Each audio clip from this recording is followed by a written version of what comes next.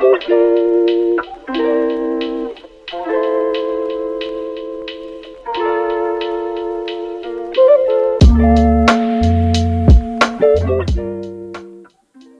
Dublin riots. Why are so many on the left so quick to dismiss every outpouring of working class rage as mindless and lumpen?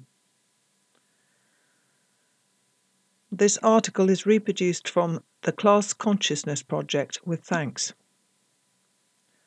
British news media, having broadcast propaganda on the mass slaughter of Palestinians on behalf of Israel and US imperialism for the last 7 weeks, became temporarily distracted by the literally explosive events in Dublin that unfolded on the night of Thursday, the 23rd of November.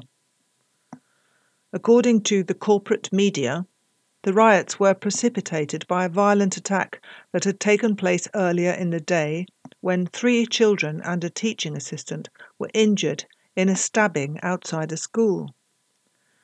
The Garda, the Irish police, issued a statement on the incident, which included the statement that the attack does not appear to have a terrorist motive. It was this turn of phrase that is thought to have led many in the city to make the leap, either by themselves or with the assistance of far-right agitation, to conclude that the school attack had been carried out by a non-white immigrant. What followed was the biggest civil disturbance in the city in decades and the biggest single mobilisation of the Garda in the history of the Irish Republic. The Irish Prime Minister Leo Varadkar said that some 500 people had taken part in the rioting, during which vehicles were set ablaze and shops were looted, while the Chief of Police, Drew Harris, blamed far-right ideology for the explosion in violence. We have written on the potentially explosive consequences of immigration in our article, The Immigration Question, part of which examined the riots that took place in Knowsley in Merseyside in February 2023. There are some glaring similarities between the riots that took place in Knowsley and those which consumed Dublin city centre on the night of the 23rd of November. Both were precipitated by attacks on locals. In Knowsley it was the harassment of a young girl. In Dublin it was the stabbing of 3 children and an adult. Both attacks were alleged by some in the area to have been perpetrated by an immigrant, and both localities have been targeted by far-right groupings, seeing fertile ground to sow racially aggravated agitation in poor working-class areas that have long since been abandoned to their fate by the ruling class. Anti-immigration protests began to surface in Ireland as far back as November 2022, when the government was attempting to settle some 65,000 Ukrainian refugees. Protests continued across the country, but came to prominence earlier this year when thousands took to the streets of Dublin claiming that Ireland is full. Clearly, the events of the 23rd of November, whilst spontaneous, were not a discrete event, but rather part of a pattern of protests based in deep resentment which goes back a long time. As we wrote in our article on immigration, the ruling class are deeply cynical in the way in which they treat immigrants and refugees, often placing them in poor working class areas whose local services are already stretched to breaking point, if they exist at all after years of crushing austerity. Whilst it is true that right-wing agitation has played a key role in the fomenting of tensions, these agitators have been afforded every opportunity by the ruling class to do so, using already existing and deep-seated social and municipal issues to create division and resentment. Anger which has manifested itself on the streets of Dublin and other Irish towns and cities over the last 12 months. The Irish ruling class arguably has a deeper crisis within its borders to contend with than has the British ruling class. Not only does it suffer from a declining birth rate, as does Britain, but it also has a long history of emigration, which goes back to the mid-19th century, owing in a great degree to the actions of British imperialism, which treated the island of Ireland during the colonial period as little more than a farm colony, exploiting its land and people for agricultural produce and continuing to exploit that land during the Great Famine of 1845 to 52, during which 1 million people died and another 2 million were forced to leave the country. There were 8 million people living in Ireland in 1840. Today the population is 7 million. As clear a sign as could be seen that the effects of the Great Famine persist to this very day. Even the independence that the Irish won from Britain in 1922, with its constitution as a republic in 1937 and its formal declaration of the same in 1949, could not ease the plight of its people. The chief reason for this is that Ireland did not then and has still not won full independence from Britain. Only 26 counties of the island of Ireland won independence, with 6 remaining as a British-run statelet in the north. With those 6 counties being amongst the most industrially developed and economically powerful, Ireland's full political, industrial and economic development was severely hampered in the decades following independence. Moreover, the fact that Ireland was unable to win full socialist independence from Britain meant that, as James Connolly had predicted, quote, "If you remove the English army tomorrow and hoist the green flag over Dublin Castle, unless you set about the organisation of the Socialist Republic, your efforts will be in vain. England will still rule you.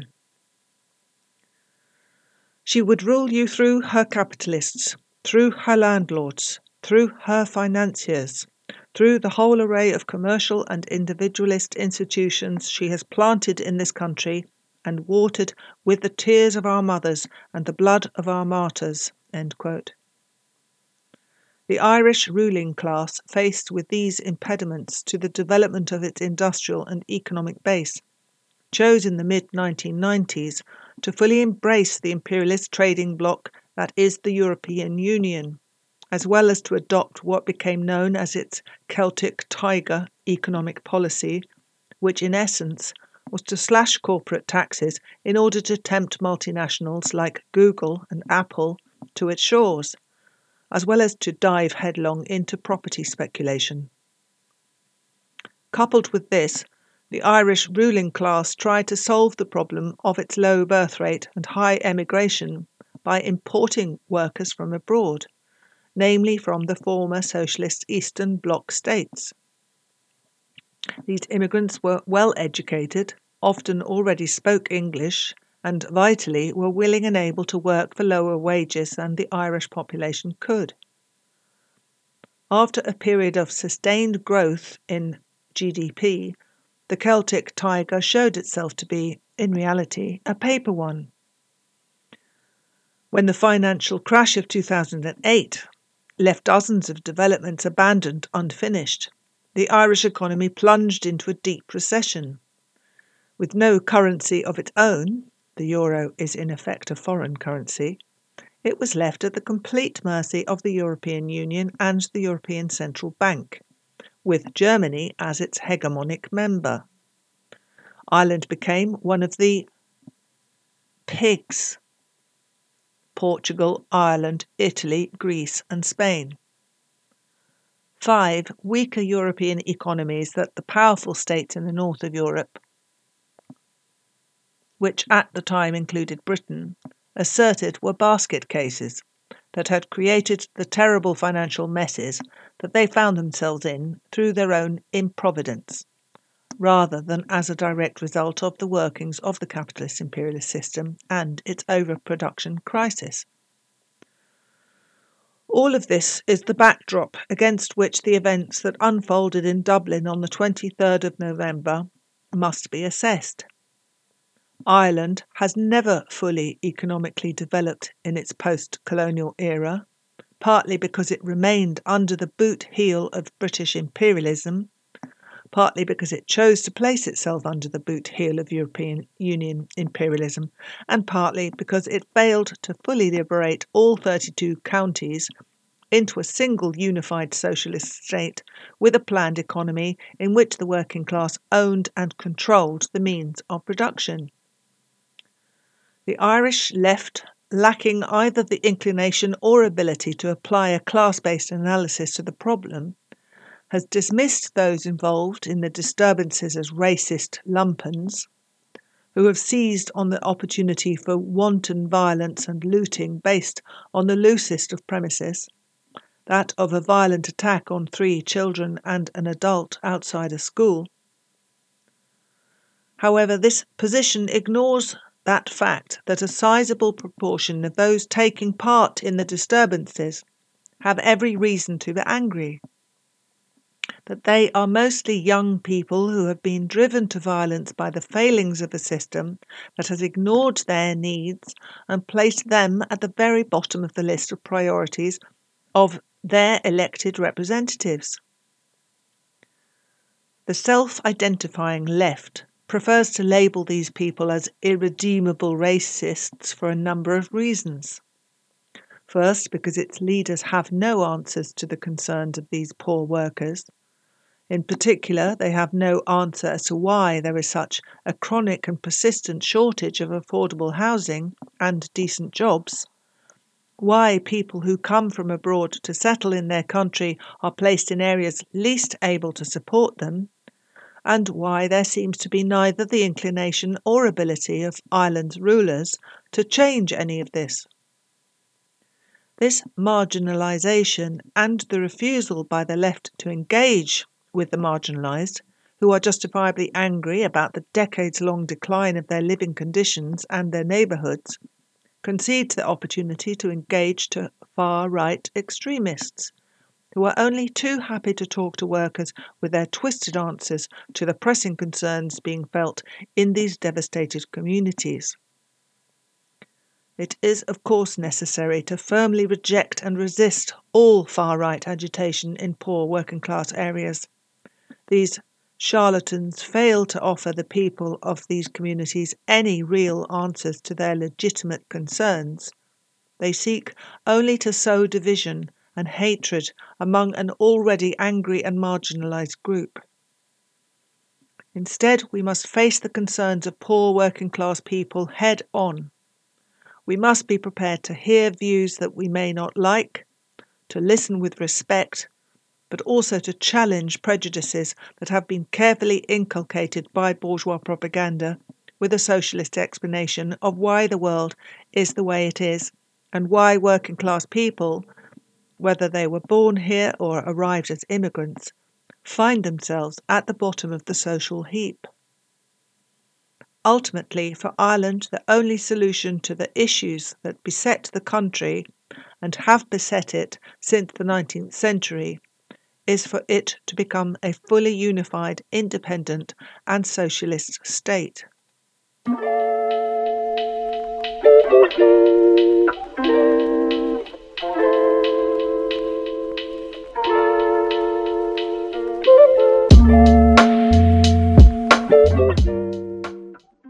Thanks for listening to Proletarian Radio.